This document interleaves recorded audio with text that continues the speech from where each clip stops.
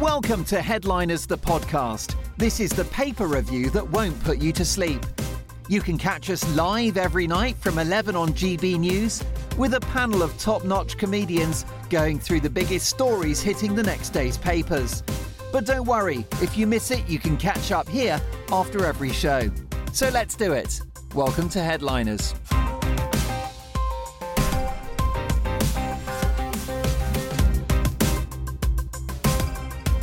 Welcome to Headliners. I am Simon Evans, and they say you should never meet your heroes. Luckily for me, tonight's guests are Diane Spencer and Kerry Marks. I don't write the links. I have to say that every evening. They try and set up some kind of tension, some kind of chill between us. Ouch. Well, it's just, I suppose it creates some sort of terrain, over which we can travel together. Let's take a look at tomorrow's front pages. We start with the Daily Mail, as ever. They have air pollution, a likely cause of dementia. I'm not sure we'll be covering that story. I think they are the only ones to consider that of some importance. Obviously, it comes off the back of the undermining of a good deal of research that's gone on over the last couple of decades on dementia, though. And Rawsome, that is the rampant lionesses. Misses. The Daily Telegraph, Sunak's screeching U-turn on tax cuts. Keeps her in the lead probably over Rishi Sunak. We will be taking a look at that. And also the debate takes alarming turn as viewers are left in the dark due to medical issues. The Guardian have ministers played fast and loose with £777 million in COVID contracts. A vaguely satanic figure there. And there are the lionesses once again celebrating their triumph over the Swedes. Financial Times has a picture of Liz Truss looking anxious as she sees the presenter who has fainted. And world's biggest consumer names announce soaring price increases. Inflation is the background story behind an awful lot of what's happening at the moment. European gas prices surge after Russia acts quickly on threat to choke supply.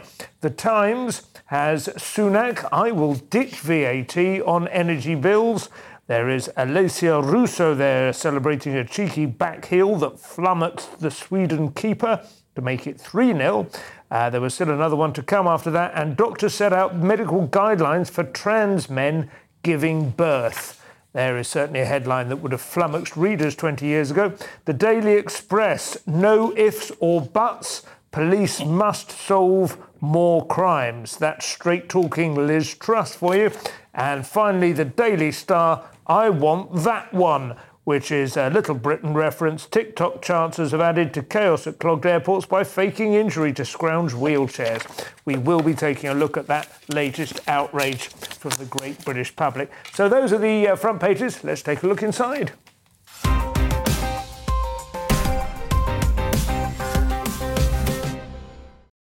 And I think we start with you, Diane. Wednesday's Telegraph, a somewhat abrupt end to the Tory leadership debate tonight. Yes, so this was Sunak versus Truss, take two. Lots of, I was hoping for a little bit more, maybe a dance-off in this one, maybe some ribbon gymnastics. Yeah. I would have liked it if it had moved into the more theatrical sort of element. Maybe actual duelling with wobbly swords. I would love that. Little bit of fencing. Yeah. Maybe they could play Yahtzee. Yeah. But unfortunately, it came to a quick end because Kate McCann, the political editor of Talk TV, she collapsed.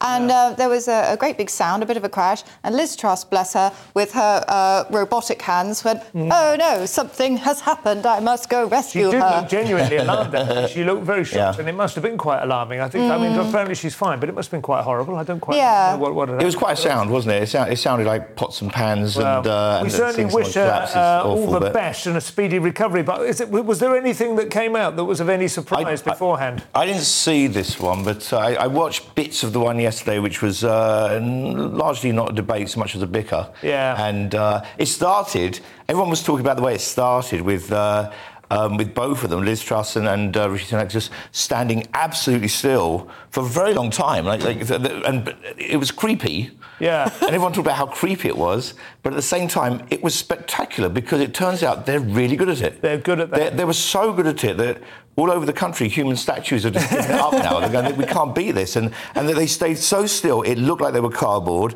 And then Rishi's mouth moved a little bit, almost like somebody put some coins in his tin, but it wasn't enough for full body It wasn't movement. that they were unaware that the thing had started and they were just waiting to get a cue from the... Do you know what, to be fair, we know what happened, because we know TV enough, is that the BBC said, we're going to make this look really good. Yeah, right. Just you have to stand still, we're going to add some music, we're going to add sounds, it'll be great. The stage was set by the worst craftwork gig ever. That was in 2015, and that's been that set the standard ever since. I have to say, I have no idea why they are continuing to have these debates on mainstream television. It's of no interest to the rest of us. You can scare follow the it in public. newspapers, but the truth is, none of us have a vote. They should do it in camera with the weird old duffers and the old blue rinses and the retired brigadiers that get us in this matter. Keep us out of it, We would all much rather be watching the football. Speaking of which, onto the front page of Wednesday's Guardian, and the Lionesses roar into the Euro finals.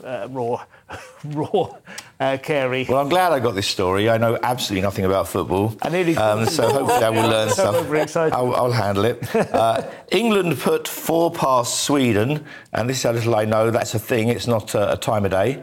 Yeah. 4 past Sweden. I thought the other day when they got 8 past Norway, that was pretty impressive. 4 past Swedes. What time is that? They are to be differentiated from turnips. Yes. Of course, was Graham Taylor back in the day, in the 90s. But 4 past Sweden is great, and they get through to the Euro final, which will be at Wembley. England are thrashing Sweden, which I thought, being a women's game, we might get away with these male sort of metaphors of violence. Yes, and they'd be like, patting fiercely or something. What would be soothing their way past? Soothing their way through. The Lionesses appear to have broken their semi-final curse, which is also, I think, probably the way the women's game works. Witchcraft, voodoo. Oh, it's very important. You've got to be careful with curses in that, but yes. Go on. It's very important if you have, women playing. That's what we do that's different in women's football. Yeah. We bring in Not witchcraft. Yes. The hex was part of the men's game has been totally missing this. Prince William, president of the Football Association, tweeted support ahead of the match. He said, "Good luck to the tonight, Lionesses. The whole country is behind you." And Prince Andrew said, "I'm behind every one of you." Allegedly. And I think we all know that allegedly means it did happen. Do you follow this, Diane? Are you feeling like a part of your feminism?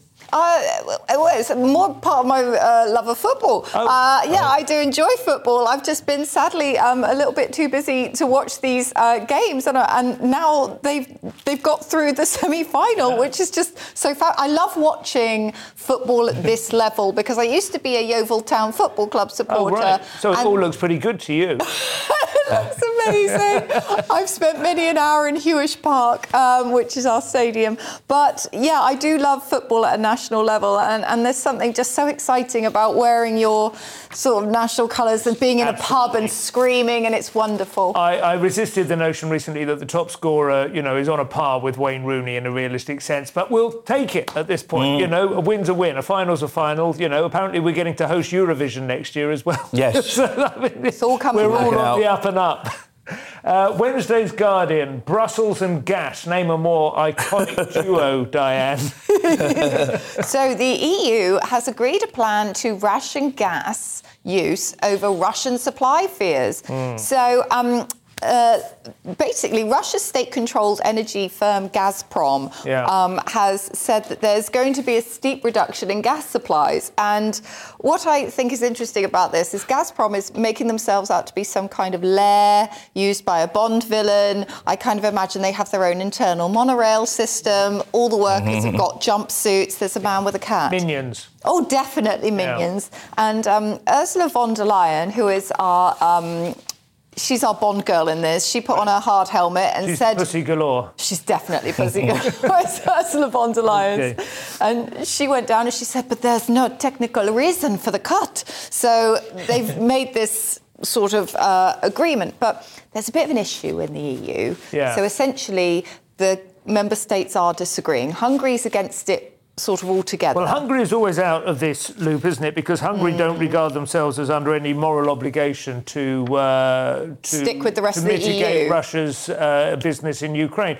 But the weird thing with this, I mean, I may be misunderstanding, but it feels like it's very subtly Putin has turned the tables on the EU here, where we were supposed to be forcing economic sanctions on Russia, and instead and the Russia ruble has gone, right, we're going to turn your gas off. And the ruble is the best performing currency at the moment as well. Yeah. Everything is kind of working out how he would have liked it to go. I mean, maybe they're playing the long game, but it reminds me a little bit of the early days of the pandemic, where people were going, well, listen, it's a marathon, it's not a sprint. Yes. You go, even in a marathon, it's best if you don't trip over on the first 3 yards with your laces tied together, you know. And it's affecting everything. You know, we saw the deals going on with the grain recently as well. The grain wasn't getting out of Ukraine, affecting the whole world's food supply. And then my housemate, who is called Matt at that point, hearing about the grain stopping and it being Putin's fault, decided that Putin is a serial killer. Now, I'm repeating that joke only so that people realise what I have to live with. Cereal with a C. But Thank you.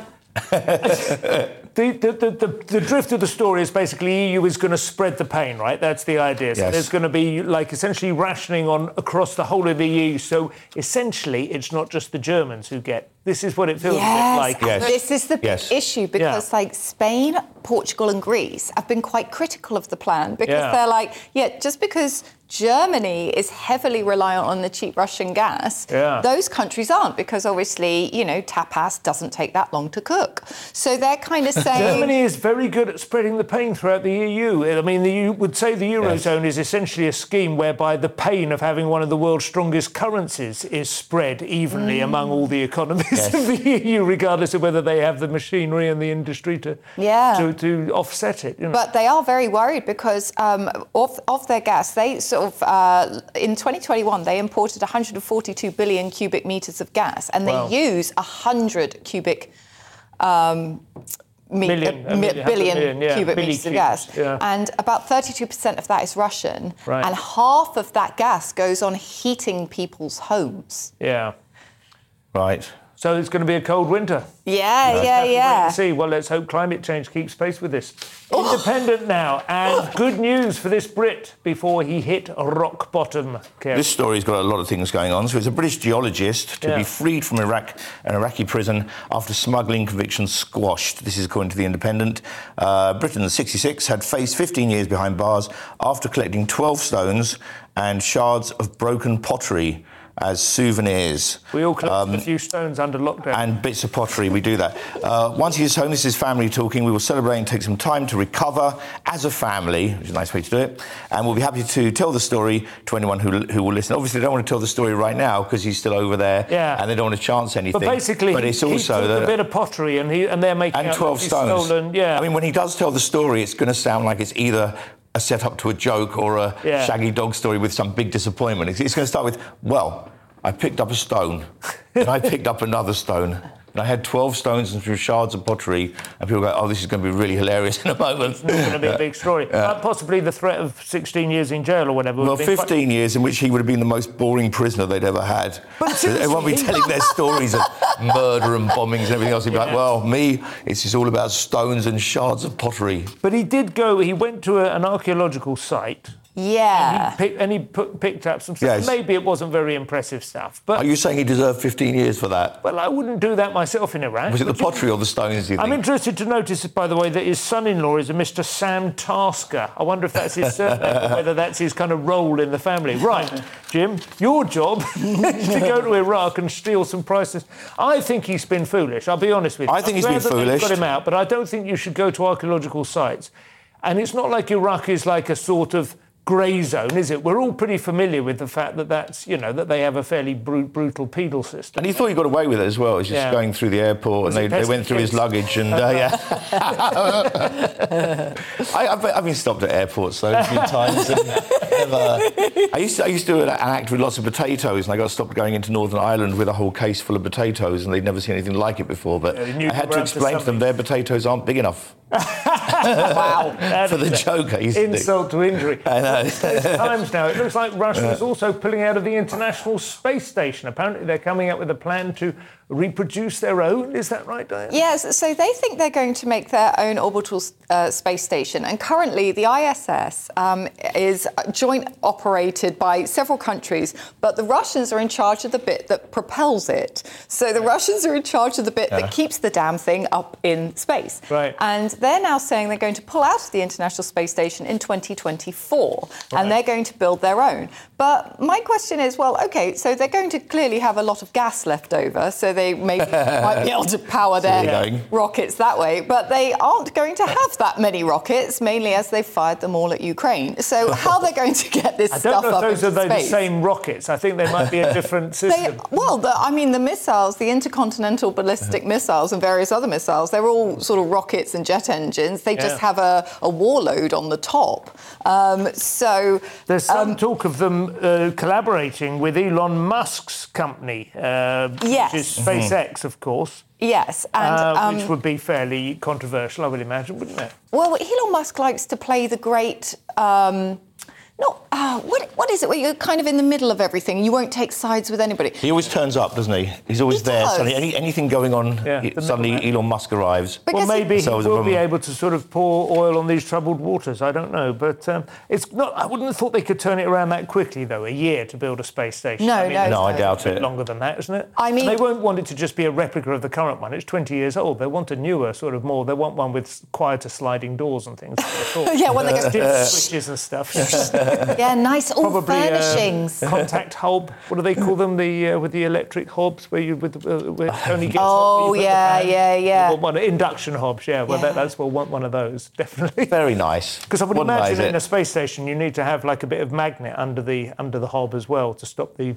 I love the fact they can't much. It's been 22 years now. You don't think there's a hob, but is it all just microwaves? There is a coffee machine. Right. There is a coffee machine in the International Space Station, but they mainly eat things that are made in cubes and tubes. That's what they call their food. Cubes and tubes. Do they have to go out every week for the cleaners to come in and sort it? It's been 22 years of people living there non-stop. And there is also the threat that if they abandon it, how does it come down, right? Oh, no, they're going to bring it down in 2030, and the plan is to crash it. Right. No, to what it? They're going to crash it in the sea. Oh, crash it. In the sea. But they can aim it, OK, can they? Yes. Yeah, OK. So they're going to purposefully, when they decommission the space station, I mean, I don't know why they're going to crash it into the sea. It's going to be like the world's worst sort of fish tank exhibit. Yeah. They're going to just plummet it into the sea. I mean, just my luck. I'm bound to be out on a whale watching expedition. I would have thought they should explode it. Maybe that is where Russia could come in. Just aim a missile at it's pretty bad luck just to be out on a whale watching. It just seems a shame they're going to crash it at all. Yeah. Yes. They should make it a place that school trips could go to. Wednesday's Independent. Some men don't like being told what to wear, it seems, Kerry. Pride jerseys spark player boycott at Australian Rugby League club. They were told... Of course, it had to be the one with the most ironic name. What's their name? Have you not seen? I saw the Manly Warringah Sea Eagles. Are they really called that, or was Manly supposed to be capitalised? It's a borough in Sydney, I think. Oh, really? Yeah. Oh, of course it is. Yes, you're right. Yeah. An Australian Rugby League club's historic decision to wear rainbow jerseys. Why is that historic? I mean, wearing a jersey is not that historic, is it? Not like, that wow, historic, no one's ever worn a jersey with a rainbow on it in history. This changes everything. We'll never look at jerseys in the same way again. It is remarkably easy to make history these days. Yes. Yeah. So they've been told to wear these jumpers. Some of them have objected to it. Which is odd in a sense, because I would say that rugby is probably the gayest game ever anyway. And with the most denial. It is. Oh, come on. It was invented in public schools that were just for boys who were getting very frustrated. So they went out onto a pitch together and they had a load of boys scrummed in close, put their arms around each other's groins, and then two of them became hookers or something. I don't know the rules. And then they spent 80 minutes touching each other up, and then they go and have a communal bath and tell each other baudy jokes to try and carry on the pretense. And Carey's address will be on the screen at the end of this programme. League International. Their complaint was there was little consultation or collaboration with the stakeholders. They were just told about it. Yeah. To be fair to these guys, they are, I mean, I don't know if they deserve me to be fair to them, but the ones who are refusing to do it, I don't have any strong view on it, but they have, it seems, legitimate cultural and religious. Yes. They're one of them is a Mormon. A couple of them are. I mean, it's an extraordinarily diverse team, and this is the problem. If you want to describe it as a problem, it is arguably a problem when you get diversity. One of the side effects of diversity is people have diverse views about other issues that you wanted to see represented in the team, right? But I also you've think got this kind of you've got totally. lots of different religions and cultures there represented. Have your religion, have your ideology, but don't force it on people. Yeah, but And I are think they it's a not problem. This forcing becomes- the rainbow on people as well? Well, it's sort of forced. They're saying they then don't have to play, but it should be they don't have to wear the jumpers. The jumper, that would right? be the thing, wouldn't because, it? Yeah, sometimes I find that people can be so forced with it. I used to be a feminist until I saw Ed Miliband and David Cameron wearing those T-shirts saying this is what a feminist looks like. Yeah. I was like, well, I don't look like that. No, that's true. I think they'll thank out. you for not wearing I'm out, one thank of those, to be honest. No, I absolutely agree with you. There should be the option to wear one of those jerseys if you want to demonstrate solidarity with the gay movement. Great. Yeah, totally. If you don't, it wouldn't be difficult to determine whether or not you were in the same team. I don't know, I've kept you out of this. No, I agree, because I think the ironic thing is that they were saying that it's to celebrate inclusiveness and diversity. Well, in order to do that, you need to celebrate the differences, and you have people in your group who, because of their differences, they don't want to wear the jersey. Yeah.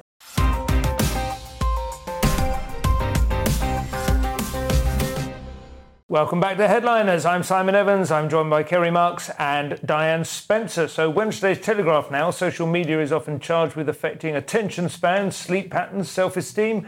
Time now to add destroying society's infrastructure to this, Diane. Yes. Heathrow blames TikTok wheelchair, in quotes, travel hack for airport chaos. Travel hack. Travel hack. So essentially, people have been doing these TikTok videos where they're nicking wheelchairs and going, oh, look, if you don't want to wait in a line with all these other people, just say that you've got a leg problem. Look, take your shoe off so that you can limp, so you can wheel to the front. But it means that people who genuinely need a wheelchair are literally like, well, there's no wheelchairs and now. also, I imagine it probably holds up the queue that bit longer while they're actually trying to deal with you at the other end. While all these selfish social media users... You're not just getting to the front of the queue, you become an incident in your own right, don't you? I think, if you're on a wheelchair, presumably you have to hobble out of it at the other end. Yeah, but also they have to, keep this up. This is method. Once you've started, Yeah, once you've started, and people who aren't used to being in wheelchairs,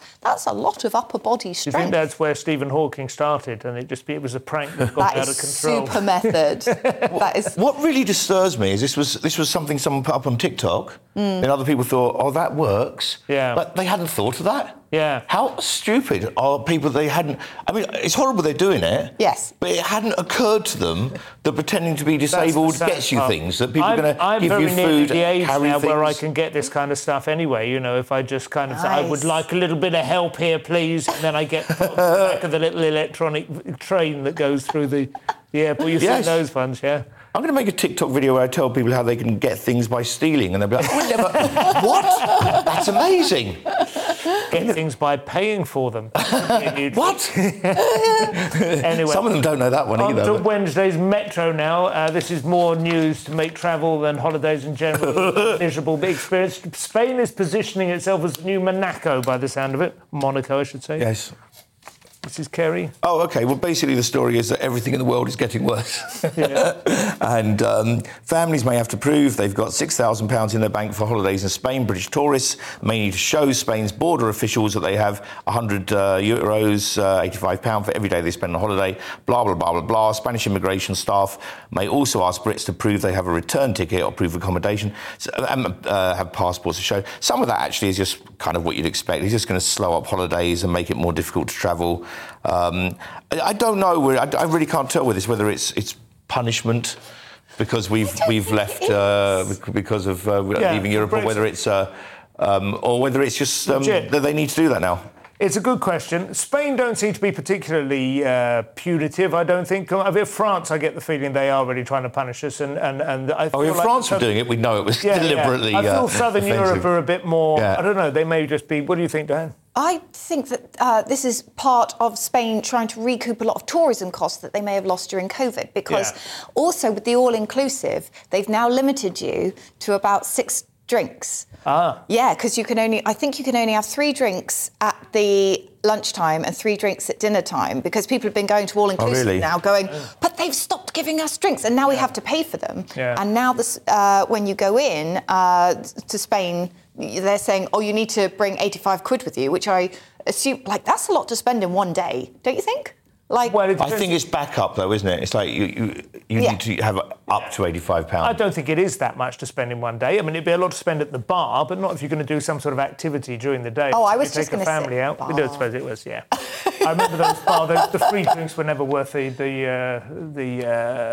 tiny little plastic beaker they were delivered in. The business of having some horrible wristband on. Physically, it shouldn't make any difference, though, should it? The law of unintended consequences now from Wednesday's Mirror. Diane, this is one of the little side effects of lockdown? Yes, I mean, maybe this is why Spain is curtailing their booze. So alcohol drinking during COVID pandemic could lead to 25,000 booze-related deaths. And I assume that includes climbing up to the top of a statue to place the traffic cone upon its head. But this is over the next 20 years, isn't it? They are kind of making it sound a little bit more alarming than it is. So maybe like an extra 1,200 deaths a year in a country of 60 million? That's You're OK with that, are you? That's your limit, is it? It's getting to a rounding error, wouldn't you say? How many people do you think currently die of booze-related deaths in the UK? I have no idea. No, exactly. You've no idea. So you've no idea if this is a serious story or not. I can't tell either. But it just sounds to me like they're trying to make there's a little bit of a... I don't know. What do you think? Did you dig into it? I mean, it certainly means that the queue at the bar is going to get shorter as we go along. That's not so bad, hey. Essentially, they're saying that because in lockdown, if you drank more, you've probably not now reduced it, now you're out of lockdown. Right. And they're saying that that because of that, it'll then lead to a myriad of other health problems. The NHS will collapse. We'll all be living underground. Constant, apocalyptic scenario. I mean, I am fully on board with the whole there are loads of side effects of lockdown. It was a disastrous policy, and we're going to be facing them. Doesn't feel to me like an extra 1,000 deaths a year over the next 20 years from alcohol-related, which is a very I like how British you're knocking this, anyway. It's going down, isn't it?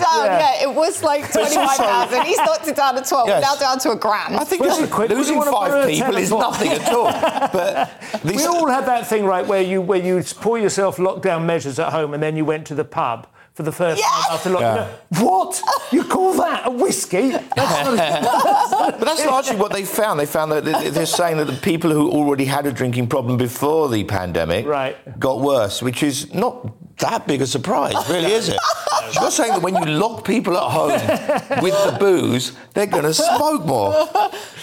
Oddly enough, chronic masturbation went up as well, apparently. But that's pretty good for you at our age, actually. You'd be amazed. That actually offsets the risk. I didn't say it was me.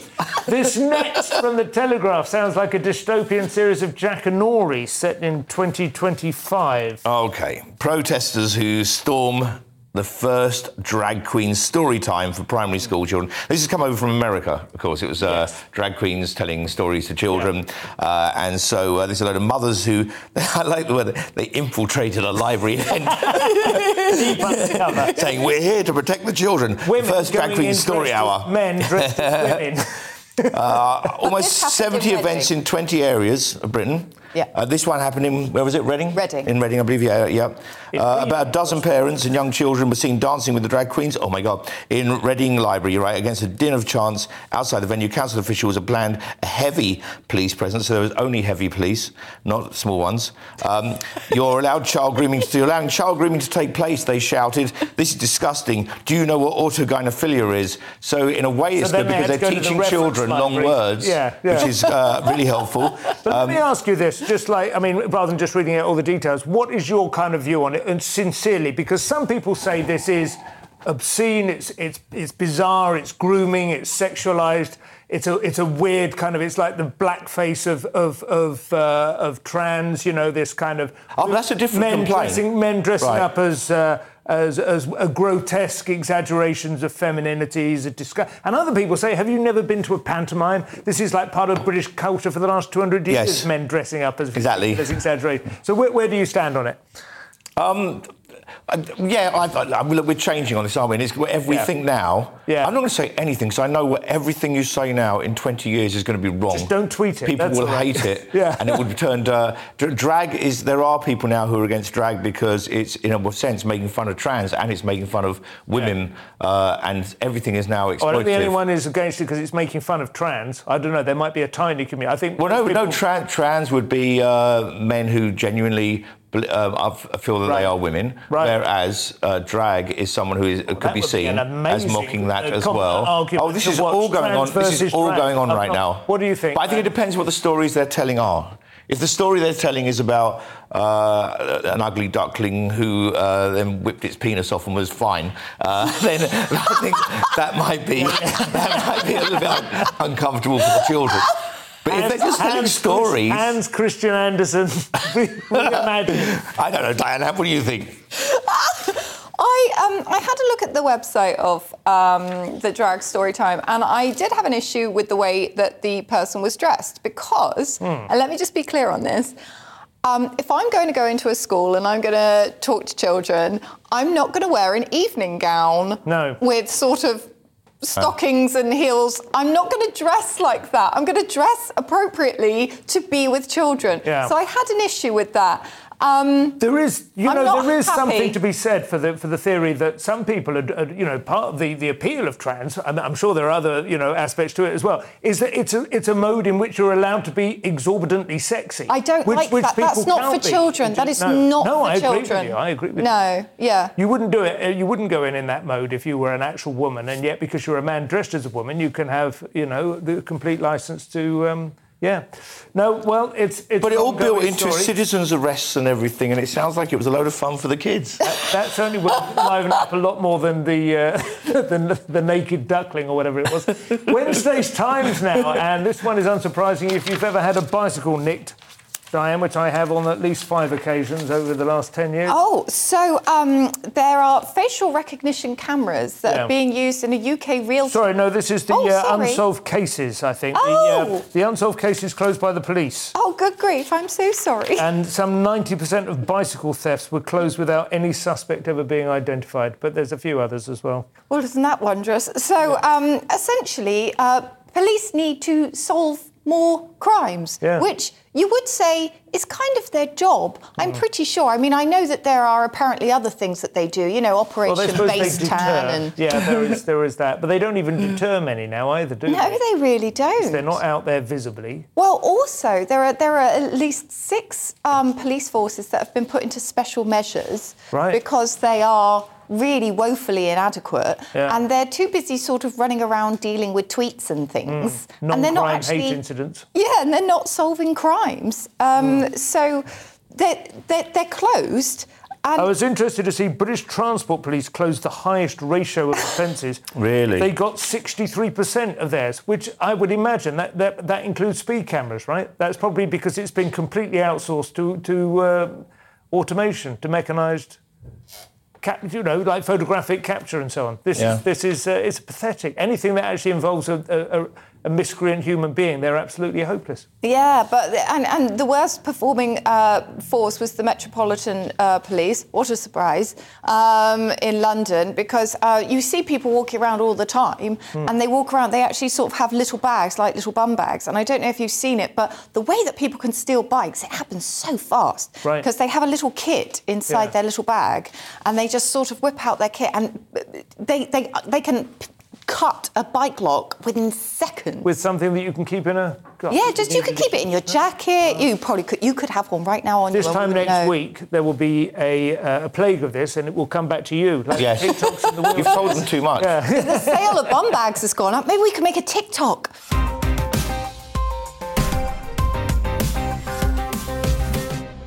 And welcome back to Headliners with me, with Kerry Marks and with Diane Spencer. Wednesday's Independent is our first story for the final third, and we have the impending threat of artificial intelligence, Kerry. Another threat. You've totally wrapped your head around this one.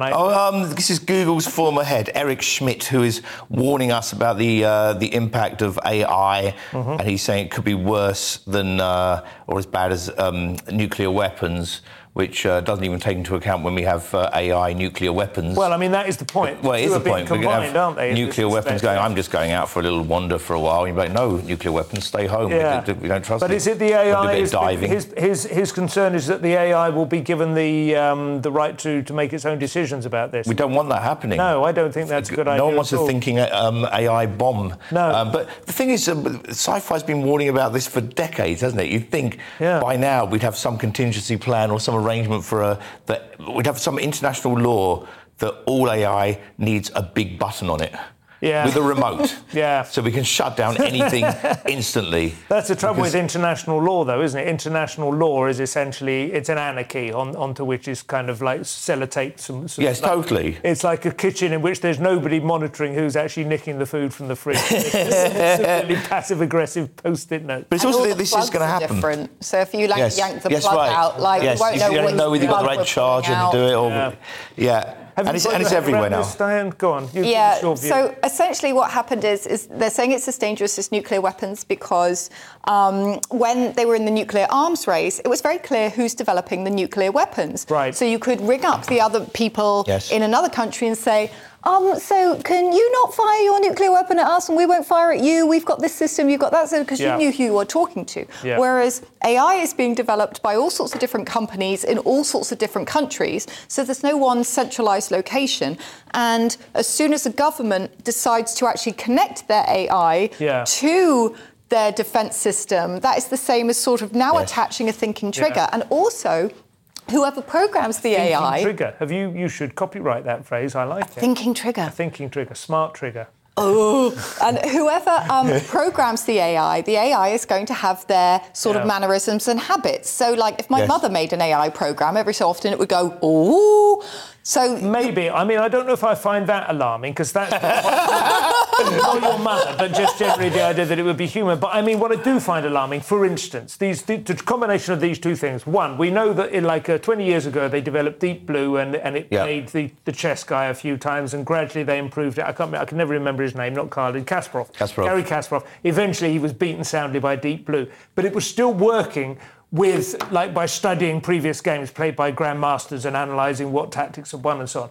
Then they introduced machine learning, and a machine that learned how to play Go in the morning beat the world Go champion that afternoon. and Go is vastly more complex and has vastly more kind of game theory in it than chess does. So if they link up this artificial intelligence to the nuclear weapons, it might analyse the entire world structure and go, right, we need to take out Turkey, America and France. Boom, and it's done. Do you know what I mean? Immediately. Yep. It will kind of go, gives us our best chance of survival. And there are plenty of people who've written books about, like the Greek War, the Peloponnesian Wars, the Chinese Sun Tzu and all the rest of it, in which you say, sometimes you have to do these things. You have to strike first and be preemptive, Is an actual terrifying reality that you've just painted. And just to add to your chess thing, we now have a robot that recently broke a child's finger. Yes, that's right. There wasn't there? Yes. If that's not a big enough warning at this point, isn't it? It's like, do you get it yet? Yeah. The Guardian now and the Panopticon is taking form, it seems. This is... facial recognition cameras. So this is what I was trying to chat about in earlier. So facial recognition cameras in a UK retail chain are being challenged by a privacy group. So Southern Cooperative are using fecal recognition cameras. That is they'll have those as well. Nutritionists probably use them.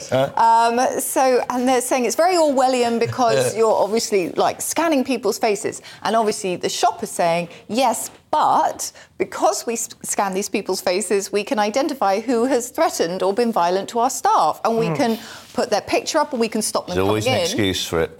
Yes. So is that how you feel? I'm glad these people are doing this. I'm glad they're trying to stop this from happening. But it's a lost battle. Yeah. It's unquestionably lost. A few years ago, when there was a point where we had we could see the surveillance building up. There was more and more cameras, thousands of cameras in London. I think one of the busiest cities in the world for cameras. We got, and then we had loads of databases. You remember under Tony Blair, there was constant database of fingerprints of people who hadn't even had committed a crime. There were people losing files. There was a file of tens of thousands of children that got lost, which could fall into the wrong hands. Obviously, an actual paedophile, if you will. And there was a point then when I was getting worried about it, and I was going, well, we're heading into a state. Yeah. And the government actually was saying, if you've nothing to hide, you have nothing to fear, which I thought were the most terrifying words to come from a government, because I fear those words. Well, absolutely. And also, it's just a basic human, not just a right, it's something we've evolved to protect and cherish, isn't it? Our degree of privacy. Funny enough, this next story from The Times, I feel kind of interlocks with this to some extent. It's yet another sad indictment of the times we live in. The lights are on the floor now. Perhaps people are putting their faces down to avoid the facial recognition cameras. I don't know, but...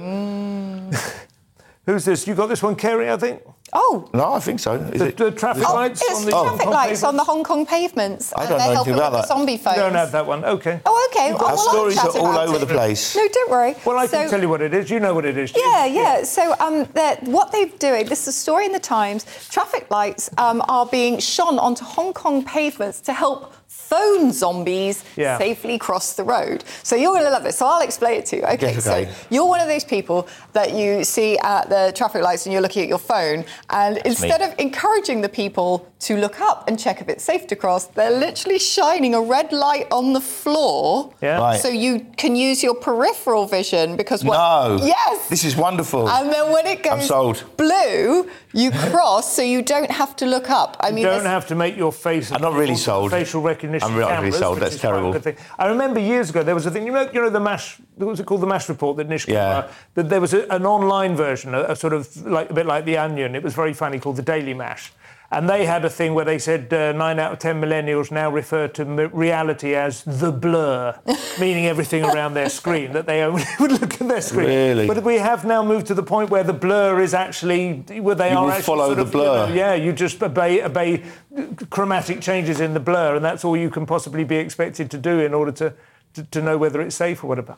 I guess it works. They already have bleeps, don't they, to enable blind people to know that it's safe. It's a bit different, isn't it? Because they're blind. Yeah, well, they have what we used to call an excuse to not see where they're going. Mark Twain said the man who does not look at the blur has no advantage over the man who cannot look at the blur. Mail now, and if Tim Burton was the manager of a seaside arcade, this would be one of his amusements, Diane. OK, so I'm just going to put a big warning here for anybody watching this. So if you're an arachnophobic person, OK, so maybe don't look Smart trigger warning. This bit. Yeah, OK, so... We have video? God, there's a video and I... So scientists transform dead spiders into necrobots. So that is an actual dead spider. That's a zombie spider. And they're injecting it with air. Wow. And that spider is not alive. It's entirely doing that through a sort of pneumatic... That doesn't make you feel weird, does it? Oh, that's disgusting. I want to know what that weird red thing is that it picked up. I think it was a tomato. And these spiders have been going into schools and telling stories to children. And it's just wrong. I love the word necrobot. Well, because it's a dead husk of a spider. Yeah. And the way that spiders' limbs work is that, oh my God, why are they showing it again? The rest of the night. You'll get over it. That's disgusting. You have to keep watching. No, I'm not. They could use a necrobot lobster then, presumably, or anything with an exoskeleton, right? Oh. Is it off? It's gone, yeah. It's horrible for a spider watching his dead relative come back and start messing around with a crane. circuit. Spider brain, wouldn't it? Talking of messing with your brain, mail now. There are two types of people in this world, cat people and dog people, but only one kind that gets depressed when their favourite pet is in the house, it seems.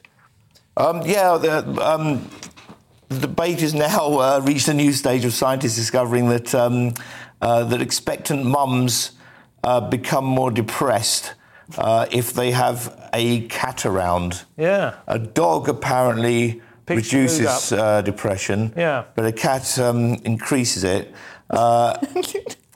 I know, this is like, what do scientists really do there? Why do they come up with... But anyway, this could be important. Some of it's to do with Toxoplasma gondii, which I don't know if that's... a lot of cat owners, I think it's a very high percentage of people in Europe who own cats have Toxoplasma gondii in their brains. Right. And rats get it. Rats will tend to be attracted to cat urine.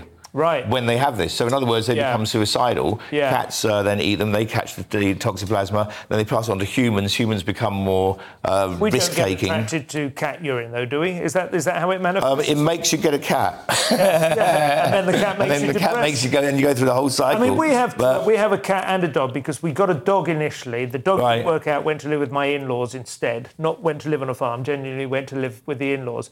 I felt bad, so we bought the kids a cat to sort of like make up for it. But then my wife went, no, we're going to have another dog. So now we have it's a classic Evans tactical blunder. Yes. So we have two.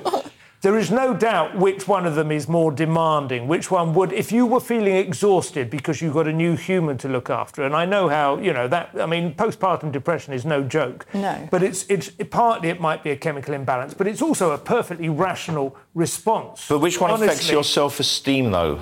No, but I'm just saying, it's not about the self-esteem. It's when you have a new baby, it's just exhausting. It's just constantly demanding your attention the whole time. Sure, the baby is. If you have another thing in the house, the cat, which is doing that as well, that is just going to, oh my God, I cannot bear this. Whereas the dog is actually kind of, don't worry, I'll take care of the baby for a couple of hours. The dog is more like that. That's a good dog you've got there. Yeah, yeah. And also changes nappies and stuff. Yeah, it's lovely. I really trained it well. There was a dog in Peter Pan in the nursery that was like that. The big kind of shaggy dog that looked after the kids. Yeah, that's a great pub quiz question. Yeah, but also with sort of cats and dogs, a dog is always happy to see you. Always runs up to you, like, "Oh, you're great, buddy. You're doing really well." And a cat will just look at you with disdain. Absolutely. Well, that's what I said. Is that the cat? That's what I said about self-esteem. Is that the cat reduces people's self-esteem, which is, I mean, considering what you just said about the dog, but what a cat does really is it expects you to feed it, look after it, stroke it, and then it shows you its bottom, and that's supposed to improve your self-esteem. Got a tea towel you'd like to put in here? A story now from the Telegraph that would have been the biggest story in the world 50 years ago. Such is the state of our world now. It's our 17th most important story.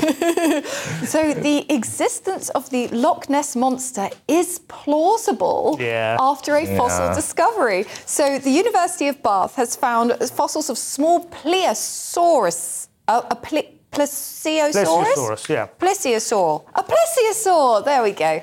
And this is most likely the relative of the Loch Ness Monster because it's a long-necked aquatic mammal. And originally they said, but there's no way that the Loch Ness Monster could be real because Loch Ness is freshwater. Whereas that was the main objection they had to overcome. It wouldn't be in this kind of water, would it? It wouldn't be this far north. It's too cold. It's too cold. Bigfoot doesn't like heat. So it turns out there are freshwater plesiosaurs. Yes. So they've found fabulous fossils. Not there are. But it still has like a food source to establish and so on in a lot. Is that simple? Yeah, because I assume that if you're sort of about 9 foot tall, you're going to want to eat a lot. Yeah. So maybe it will reinvigorate the Scottish tourist industry. That and the fact that you have to show your birth certificate to get into Spain now, whatever it is. Wednesday's Guardian now, and French and suppleness, 2 words you often pair with one another. There are new words in the French dictionary which shows how the great suppleness of language. I don't know why new words show a great suppleness of language, because I thought we've always had new words, but I don't think there's... Oh, wow, we've suddenly realised that language is very supple. How supple isn't quite the right word. We need a new word for it, ironically. And many of them have been influenced by COVID and by pandemic and climate crisis, which is also rather unsurprising considering the big things that have been going on in the last few years. Well, give us a few French climate words. Crisis and pandemic. So we've got a few words like COVID-A, which means infected with coronavirus. Can we have a bit more? I hope you worked out. No, you can't. COVID-A. No, you can't. You will have the English version of this. COVID-A. All right, you do this one then. Eco-anxiety. Eco-anxiety. I feel like I'm making fun of French people rather than doing it. Verdissement d'image. Yeah. See that one? Greenwashing. Which is a useful one. My favourite was I'm going to say it in an Italian way because I prefer it in an Italian way. Vaccinodrome. Vaccinodrome. No, it's vaccinodrome. Vaccinodrome. Vaccinodrome for vaccination centre. And one which is much used in France in recent weeks is apparently Megafur, but I don't know what that means. Was it like a massive fire? Massive fail? There's Plasticroute, which is a blue crust of plastic formed on coastal rocks. Some of these are quite intriguing, but anyway, it sounds like the French are as overwhelmed. And most of them have come from English as well, 80% of them. Yeah. So really, we win, don't we? These are our words. It's a constant flow, and it absolutely drives them insane, which I love. You know, they tried bitterly to fight against the weekend for a very long time. The truth is, steak frites. We all know where the word came from, really. Anyway, that's all we have time for. Thank you very much to my guests, Carey and Diane. You've been an absolute joy. Tomorrow night, new presenter Andrew Doyle. He has Steve N. Allen and someone else. We don't know yet who the other one's going to be. That's exciting. It's partly this kind of excitement that keeps the programme so watchable. Thank you very much. I hope you've enjoyed our breakdown of Wednesday morning's papers. See you very soon. All the best. Good night. Thanks for listening to Headliners, the podcast. Don't forget to subscribe so you'll never miss an episode again. And if you enjoyed it, leave me a nice comment. Speak to you at the same time tomorrow for the paper review that's never boring.